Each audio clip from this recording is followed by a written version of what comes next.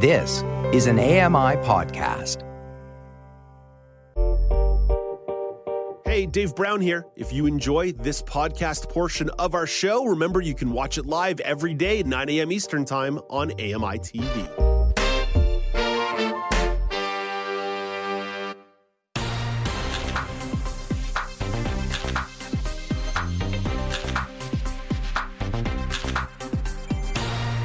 Welcome back. It's Now with Dave Brown on AMI TV. It's Friday. That means the news panel gets together just before I welcome in Michelle McQuigge and Alex Smyth for a conversation. Let's set up the first story.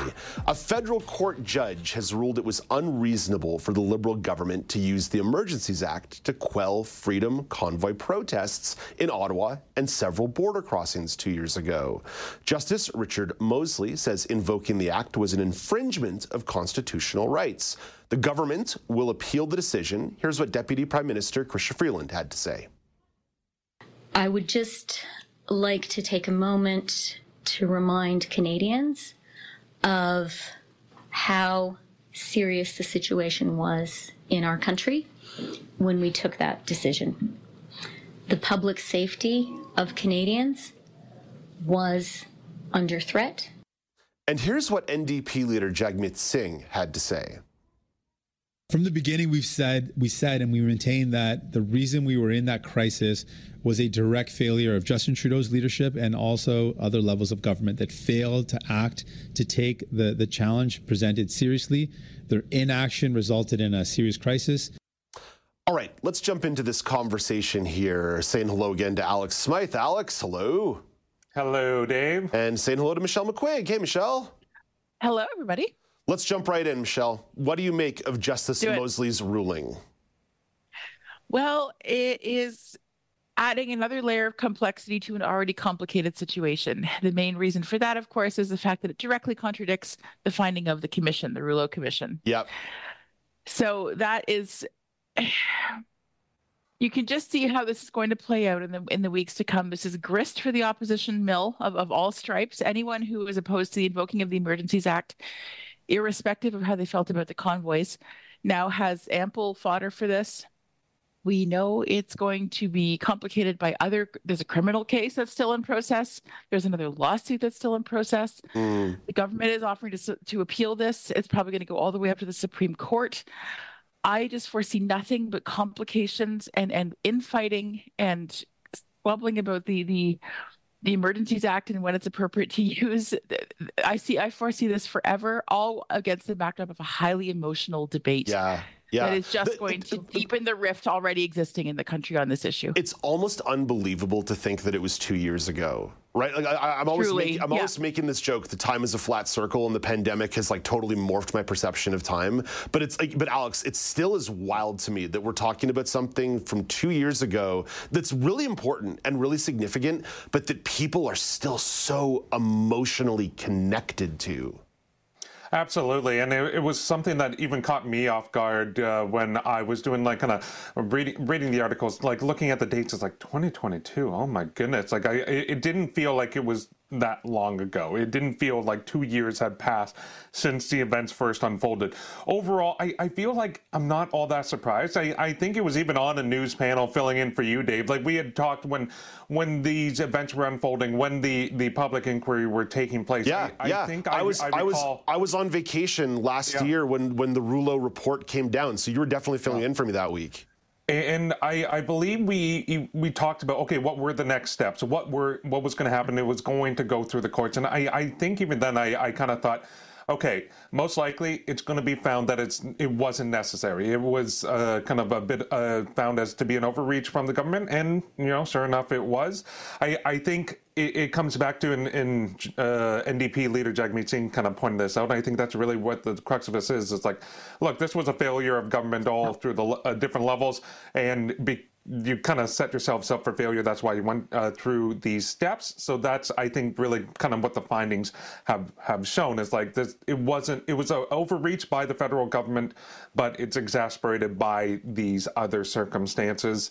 And the fact they're already the Liberal government's come out and said we're going to appeal. There's no surprise. Yeah. This is not the end. This is rarely going to be the end of a situation like this. Yeah, Michelle. Can I just flag one other piece of fine print though from the Mosley ruling that I find interesting and that I think will get lost in a lot of the discussion is that he's saying that he's making his ruling with the benefit of hindsight and with more information that was available to him than what the ministers had at the time when the decision was taken. So that's an important distinction, I think, and I don't think that's ever going to get acknowledged. So I just wanted to get it on the record that this is what he said. Like it is like I feel there's a fundamental difficulty in having these conversations because we're comparing apples and oranges. There really is no comparison between discussing it with 2 years of perspective and what it was like at the time. And I think, Michelle, you did a really nice job of identifying the murkiness, the conclusion of the public inquiry versus what's going through the court system. They're fundamentally different questions, right? The public inquiry was about getting a bunch of information and trying to understand what the process was. The conversation going at the court level has a lot more to do with the rights of individuals, constitutional rights. That wasn't something that Paul Rouleau was tasked with in the public inquiry. So it's worth understanding that you're asking two different questions here. But Alex, I liked your observation here as well, that even in Justice Rouleau's report from the public inquiry, he said at the end of the day, the Liberal government pretty much had no choice but to use the Emergencies Act. But he did say that the instrument is too blunt. He did, in that report, he did task government and leaders and officials to actually figure out something that's better or less of a blunt instrument. And I think that has maybe been forgotten or lost in the conversation in the last year or so as well.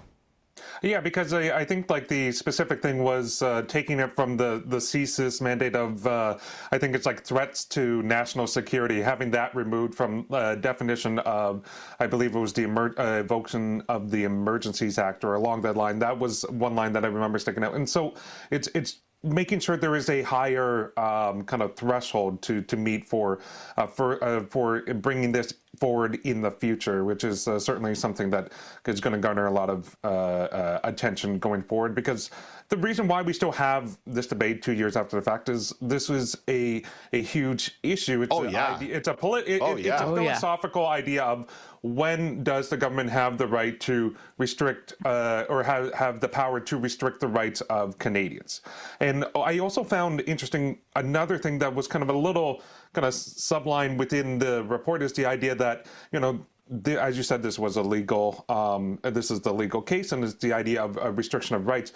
I believe I read that he found that the two individuals whose accounts were frozen, that their rights weren't violated, which I thought was very interesting. But overall, there was more concerns around, the infringement of rights of Canadians within this process. So it's an interesting caveat that, the two members who had their accounts frozen because of concerns around funding to prolong the protest, that wasn't, an infringement of rights, but just overall the idea of freezing accounts and choosing individuals, that is infringement of rights. Yeah, so many layers. Yeah, and I think that's why it remains a very interesting conversation, because you're talking about idealized theories versus the real world. Michelle, I mean, you and I ran shotgun on this for a long time together during the winter of 2022, talking about the situation playing out in Ottawa in real time. And I've always publicly said, I understand why the federal government had to do what they did because of some complexities that have to do with policing in Ottawa, basically 5 different police forces running about 3 kilometers of space in downtown Ottawa. Like, that's always going to cause a natural authority problem. And there was an utter breakdown. People were caught unprepared, and the situation was devolving. So I've always said I understood why the Liberal government had to do it. But I was pounding the table, Michelle, when thinking about the future uses of the emergency Emergencies Act, I remember. I was always very uncomfortable because it's a grenade, and you can't just casually toss out these grenades. And I am concerned that any government might feel compelled on a whim to toss out the Emergencies Act. So where I stood 2 years ago is where I continue to stand today, even after finding out about this ruling, reading Rouleau's report last year. I still understand, but I still think that it's a problematic tool. And I think the rulings bear that out. As Alex pointed out, Rouleau said something along those lines. Of course, Mosley's criticism was all the sharper given the ruling the conclusion that he came to a couple of days ago. And I think that's kind of my big takeaway from all this, is that everyone who shared your concerns about the bluntness, the lack of nuance to this tool, those red flags are now being raised in several different official capacities, and I suspect will continue to do so as other cases wind their way through. The sheer complexity of invoking it is now very much on display here. I do suspect that these rulings are going to be establishing a precedent that makes it more difficult to use this tool, or that will demand some changes to it. Yeah. And it's hard to argue that would be a bad thing. And that of course, is the whole point. The Rouleau Commission, it's worth noting, was enacted because it was part of the law. Yes, that's right. Review its use, right? Like, the Liberal government didn't do that out of the goodness of their own heart. The second you invoke the Emergencies Act, there has to be an inquiry. There has to be an inquiry, and that's what they did, and that's what the Rouleau Commission was all about. And now these are providing some additional checks and balances in a way that can establish precedent because it's in the court. So, there's a lot of value, I think, and a lot of people are probably relieved that some of these more complete conversations are happening after the fact with the benefit of hindsight, like Mosley said. I think we did that well, guys. I don't think we're going to get any hate mail, but who knows? The Emergencies Act tends to bring people out of the woodwork. Thank you both for this. Let's. The emotions are raw still. Even for those who lived it and covered it, it doesn't feel like 2 years ago. Yeah. Oh man, talk to residents of downtown Ottawa. They'll tell you a million horror stories about what that month was like for them. Okay, let's put this one to bed. Coming up next, more federal government stories. Busy week for the federal government. The federal government is capping the number of international student visas. What effect could that have on the long-term sustainability of post-secondary institutions? That question will be explored, and so much more on the Now News panel on AMI TV.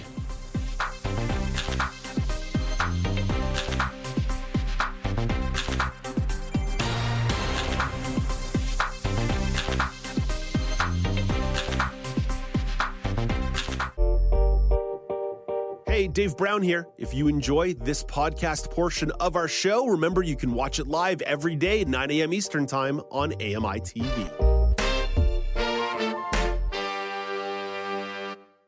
Hi, I'm Red Sail, inviting you to download the latest episode of My Life in Books, where internationally acclaimed authors discuss their lives, their work, and 3 books that have resonated with them.